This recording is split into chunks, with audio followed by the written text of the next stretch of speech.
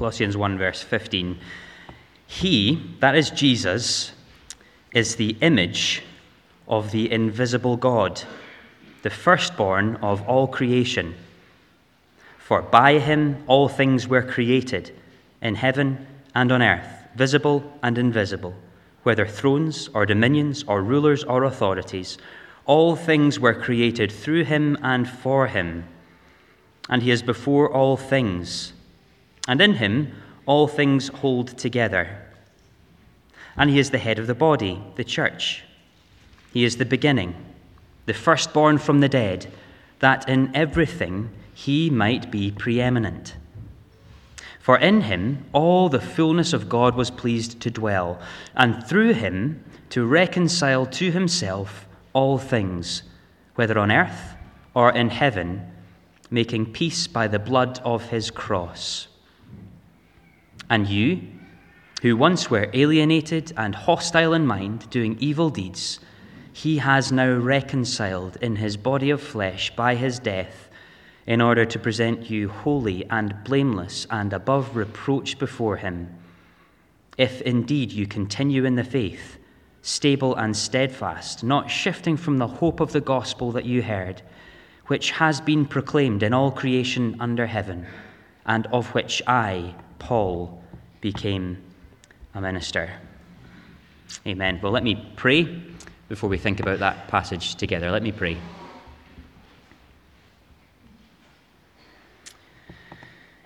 Our God and Father, we ask this morning that as your word is read and preached, you would give us alert minds and attentive, receptive hearts, that we would hear you speak and would so love you more.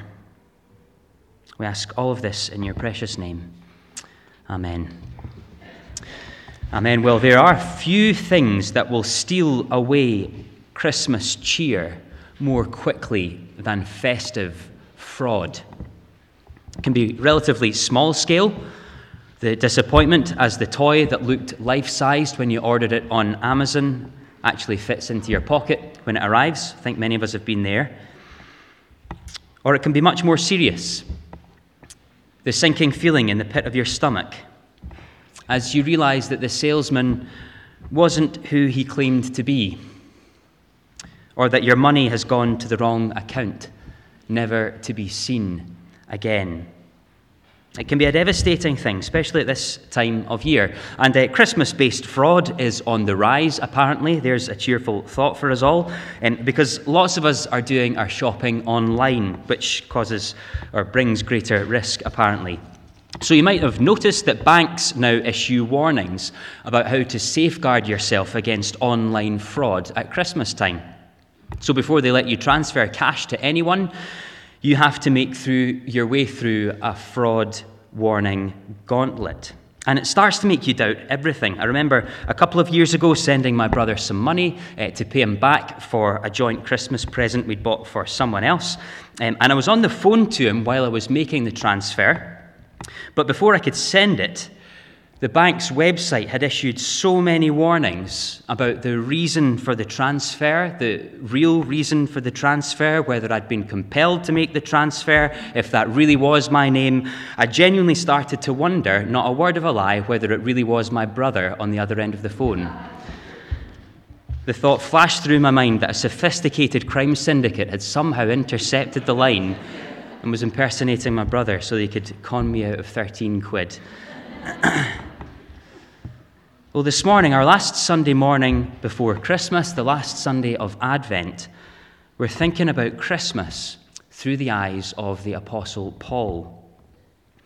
And the reason that I just had us thinking about festive fraud is that in Paul's letter to the church in Colossae, he reminds them of the incarnation, of God becoming flesh, and he does that as a safeguard against fraud. Not financial fraud, but spiritual fraud. Let me show you what I mean. If you just have your Bible open in front of you again, if you've closed it at 983, and if you look down to chapter 2, verse 4. Chapter 2, verse 4. Paul gives the Colossians a hint as to why he's writing this letter to them. Chapter 2, verse 4, he writes, "I say this in order that no one may delude you with plausible arguments." At least part of the reason that Paul's writing to the Colossians is to make sure that they aren't deceived, they aren't conned. And what exactly is it that they're at risk of being deceived by? Well, if you could flip over the page, I won't have you jumping around too much this morning, I promise, but if you could just flip over the page to chapter 2, verse 18, where Paul writes this, "Let no one disqualify you, insisting on asceticism and worship of angels, going on in detail about visions."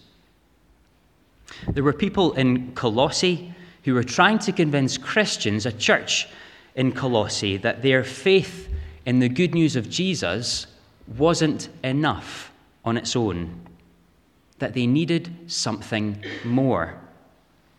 And they were going about that in two ways. Firstly, you'll see in verse 18 there, some people were insisting that real Christian fullness, that living the best Christian life now, involved super spiritual experiences. Trusting in Jesus is good as so far as it takes you, but if you really want to experience fullness as a Christian, come and worship with us. We have visions. We worship angels. It doesn't get any better than that. Come on. And secondly, some people were insisting in verse 18 on asceticism, which is just a kind of religious discipline. And I guess it might have gone something like this. You can't be sure that you're a real, true Christian. You can't be sure that you're really acceptable to God unless you do what we do. Avoid these foods, observe these festivals, behave this way. Then you can be certain, then you can be sure that God is going to accept you. Now, I received an email a few months ago from my long-lost cousin, which was really nice. He also happened to be a Nigerian prince, which was a bit of a surprise, seeing as all of my family are from Ayrshire. And all he was asking from me is that I would send him 200 quid so that he could process the inheritance, which apparently I'd just come into, which was very exciting. That kind of fraud, I guess many of us have experienced it, is relatively easy to spot. But the fraud that the Colossians were facing wasn't like that. Paul says the arguments sounded plausible. They were persuasive. And actually, when we take a moment to think about our own experience, we might be able to understand quite how persuasive they were. For example, maybe you are a Christian, maybe you have been for a while, and yet you're not sure that you're experiencing the whole turkey dinner, spiritually speaking, because other Christians in other churches seem to have something extra, something more dramatic, exciting spiritual experiences, an X factor, and it feels like you're missing out. You need something more. Or another example, maybe you are a Christian, maybe even a really keen Christian, and you know in your head that the only way you can be right before a holy God is by grace alone, through faith alone, in the Lord Jesus Christ alone. You know that in your head, but it doesn't always feel like it in your heart. You don't feel particularly certain about how you stand before God. And so there's something quite attractive about doing stuff that will make sure he accepts you, isn't there? Maybe it isn't observing food laws, maybe it isn't religious festivals, maybe it's just a general Christian morality, or maybe one a bit closer to home, maybe it's taking one step forward in evangelism. Because then you'll know he really accepts you. You need something more. Last example. Maybe you wouldn't describe yourself as a Christian at all. And at least one of the reasons you don't find Christianity persuasive is that if it really was true, it would look a lot more powerful than it does. And if anything, Christmas just kind of typifies that, doesn't it? Hearing about the baby in the manger is a nostalgic tonic during the long winter months, but it's of no more relevance to your life than a school nativity play. You couldn't possibly stake your life on Jesus. If you were really going to be convinced by Christianity, you would need something else, something more. Well, if you can see anything of yourself in any of those examples, if you think that Jesus on his own isn't quite enough, Paul would ask you to consider whether you've really understood the incarnation. Now, you might have noticed there are no stables, no mangers, no wise men in Paul's argument, and that's because he isn't quite so concerned about the how of the incarnation, how it happened. Instead, he spends his time thinking, firstly, about the who of the incarnation in verses 15 to 20. Who was it that arrived at Christmas time? And then secondly, he reflects on the why of the incarnation, verses 20 to 22. Why was it that God designed to become a flesh and blood human being? Let's look at what Paul says in a bit more detail. In verses 15 to 20, there are two big headlines. You'll see those both on the service sheets, which are tucked inside your prayer diaries. I think if you don't think you've got one, they may well still be inside your Bible. So the first of the headings on your service sheet is verses 15 to 17, where Paul tells the Colossians that Jesus is supreme over all creation. Just look down at those verses again with me. Verse 15. Paul reminds the Colossians that Jesus is the image of the invisible God. That if you want to know what God looks like, look at Jesus. He continues, Jesus is the firstborn over all creation. Don't misunderstand that. It doesn't mean that Jesus was the first created being. He can't be, because verse 16, nothing was made that was made without him. All Paul is doing is saying that Jesus, as the firstborn over all creation, is heir to everything the Father has. Jesus is on an equal footing with God the Father. And he explains that further from verse 16. Just read that with me. For by him all things were created in heaven and on earth, visible and invisible, whether thrones or dominions or rulers or authorities. All things were created through him and for him. Now just have a think about that list for a moment and try and think of something that falls out with the scope of Jesus' activity in creation. So there's things in heaven, check. Things in earth, check. Visible things, invisible things, thrones, dominions, rulers, authorities. The point is that the whole created order owes its existence to Jesus Christ. And not only that, but without Jesus, it would all fall apart. Verse 17, in him, in Jesus, all things hold together. There is nothing in this world, no square inch of the created order that's either more important than him or that could even exist unless he sustained it. That's the first point on Jesus' CV, if you like.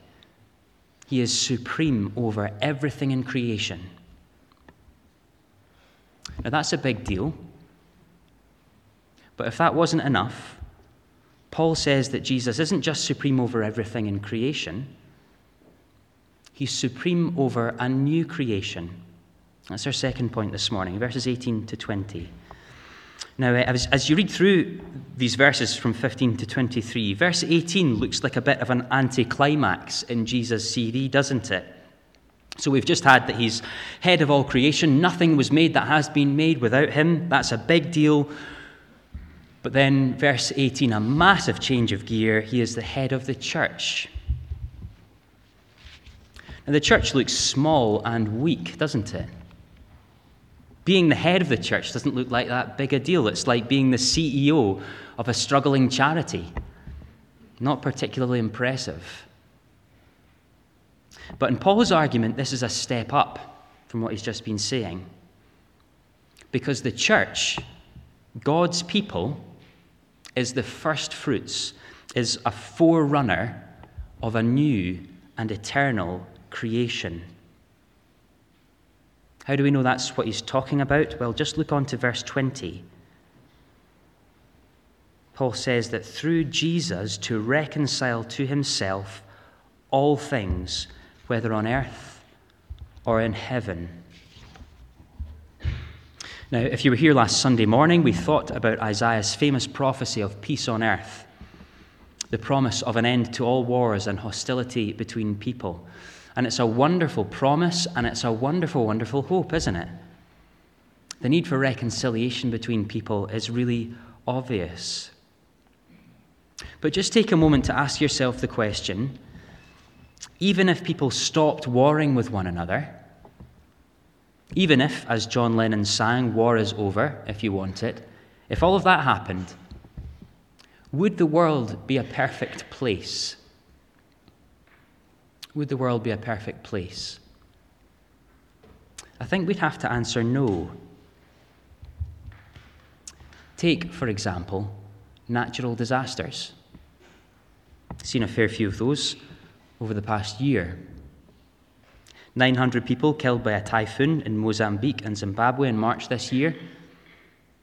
Terrible fires currently raging across New South Wales in Australia have killed 8 and looking like they're threatening others. World peace would be wonderful. It really would be wonderful. But that on its own is not quite enough to make everything right in the world.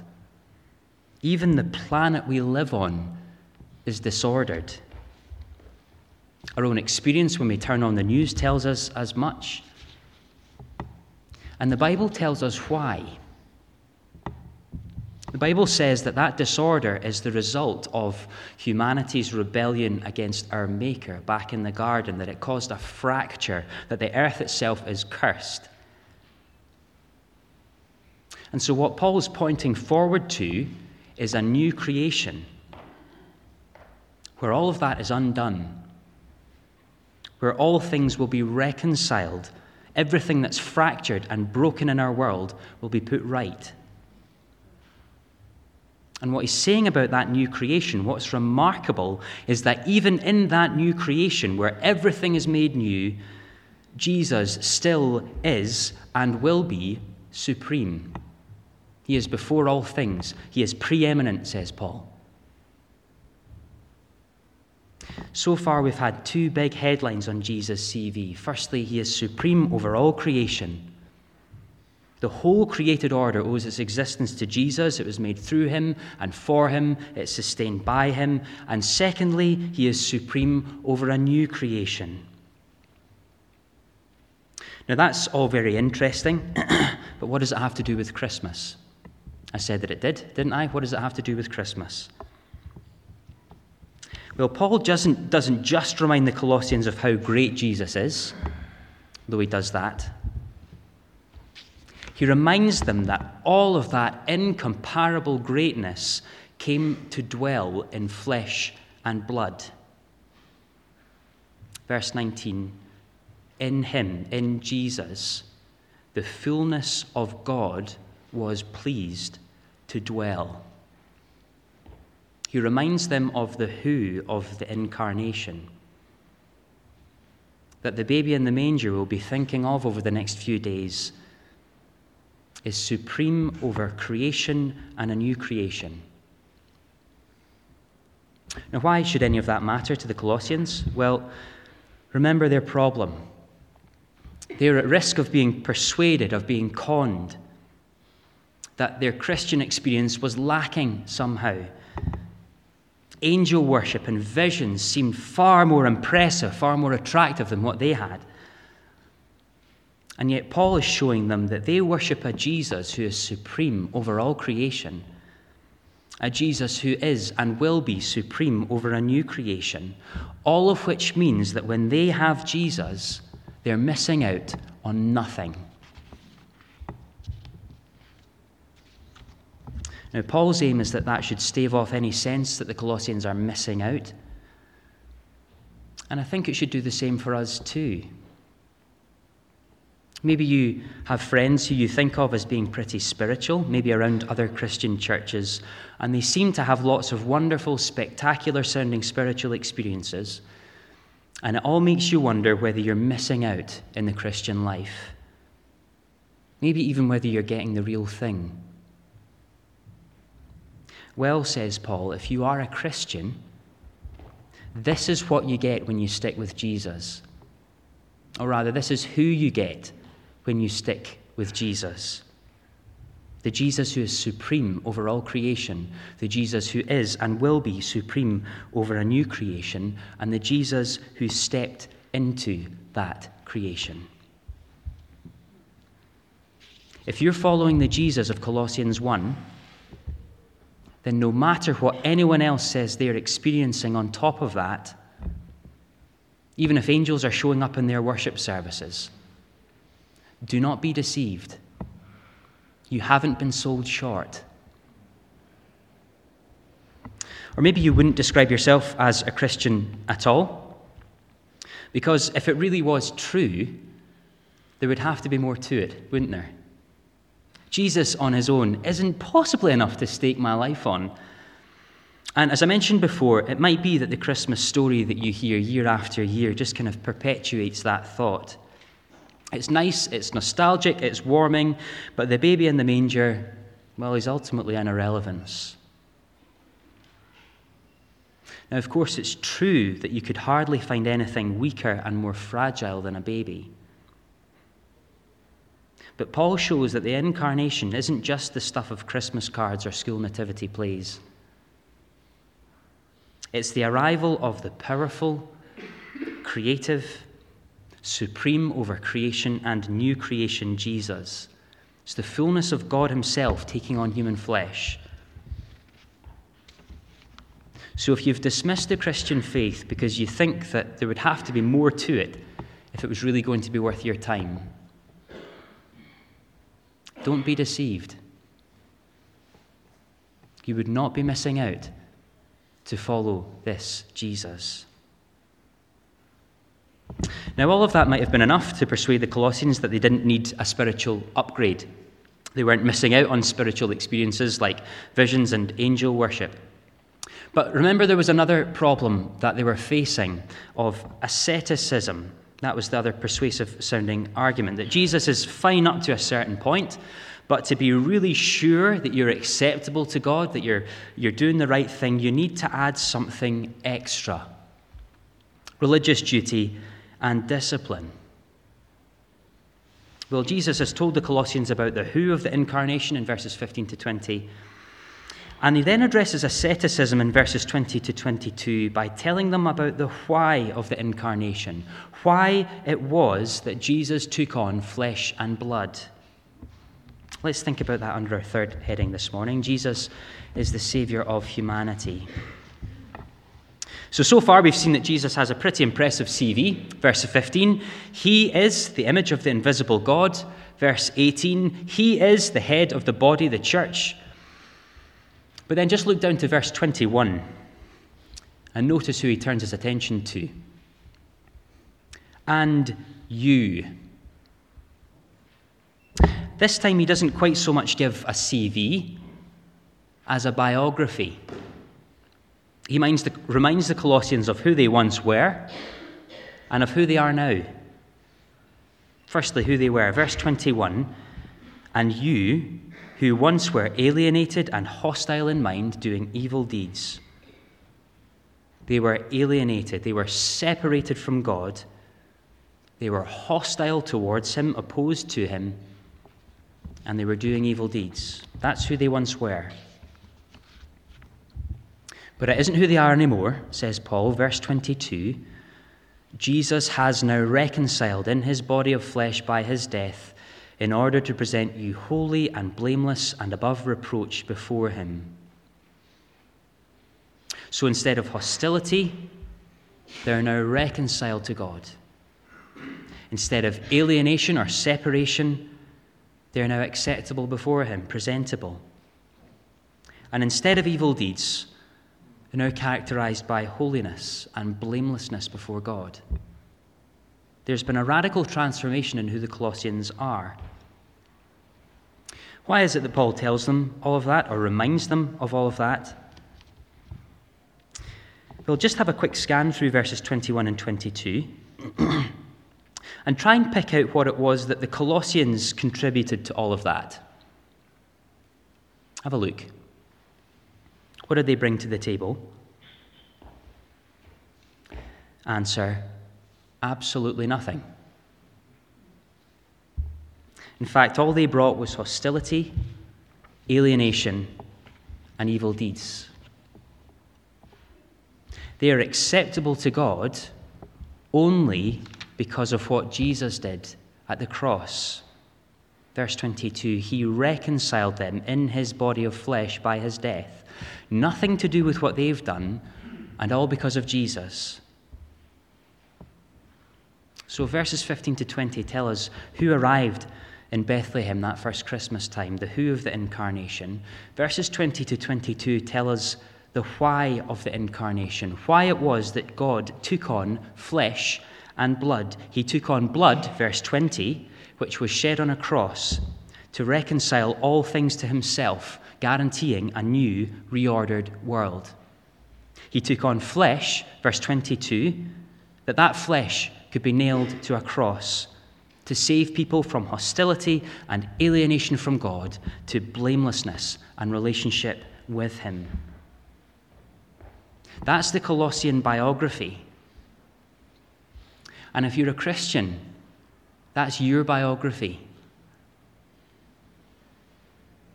Now, can you see how that undermines the idea that you need to add anything to Jesus to be acceptable before God? It's all been paid for. Jesus has done it. No need to add anything else. No need to top it up with white-knuckled religion. It's all done. Now, none of that's to say that how you live doesn't matter. Earlier in chapter 1, Paul encourages the Colossians to bear fruit in every good work. But that fruit is not what makes you acceptable before God. Only Jesus can and has done that. Now, if you're a Christian, I hope that gives you tremendous assurance of your standing before God. You are right with him. You are blameless and holy in his sight, all because of the flesh and blood of Jesus. But while it gives Christians assurance of their standing before God, if you wouldn't describe yourself as a Christian this morning, it might do just the opposite. Because the hostility and the alienation towards God that Paul talks about is the default position of every human heart. We are opposed to God. We have rejected him. And one day, the Bible tells us that alienation will be permanent because of that rejection. And that's why the incarnation really matters. That's why Jesus coming in flesh and blood really counts. It happened for a reason. We'll sing of that reason in a few moments' time.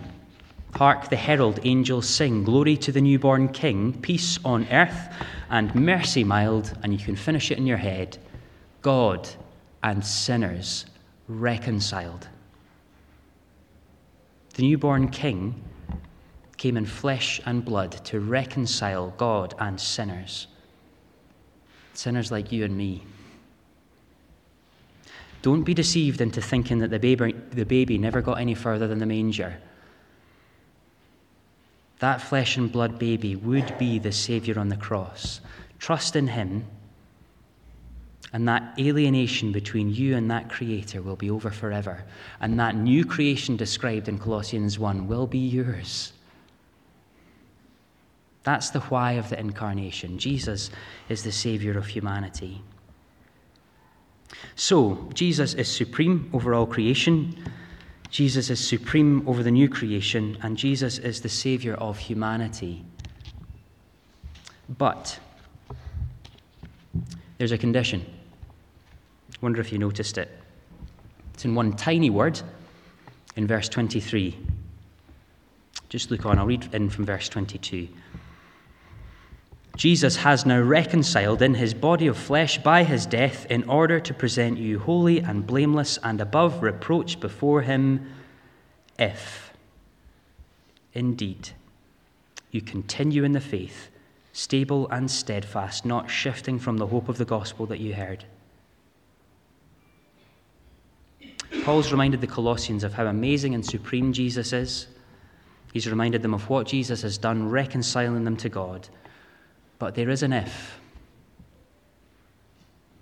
You can only be sure that all of that is yours, that all of that fullness of Christian experience is yours, if you continue in the faith, stable and steadfast, not shifting from the hope of the gospel that you heard.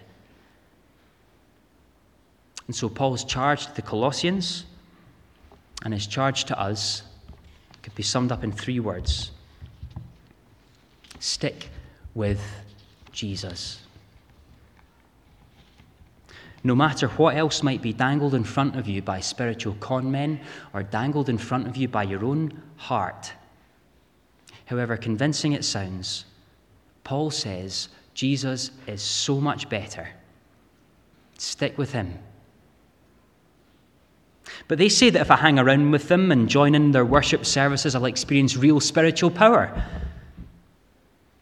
Well, says Paul, Jesus is supreme over creation and new creation. There isn't anything more powerful than him. Stick with him. But they say that if I join in with their religious festival or follow their food laws or behave like them or take one step forward in evangelism, then I'll be certain that I'm acceptable before God. Well, says Paul, Jesus saved you from hostility to reconciliation, from alienation to presentability, from evil deeds to holy and blameless. You don't need anything else to be certain. Jesus has done it. So stick with him.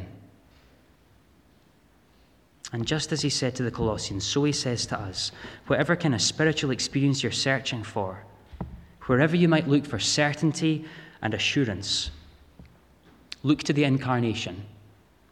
The who of the incarnation. Who came that first Christmas time? The Jesus who is supreme over creation and new creation. The why of the incarnation. Why did God take on flesh and blood? So that blood could be shed and flesh could be nailed to a cross to make you right with God and to remake this disordered world. Whatever anyone else dangles in front of you, even if it's from the pit of your own heart, don't be deceived. Jesus is so, so much better.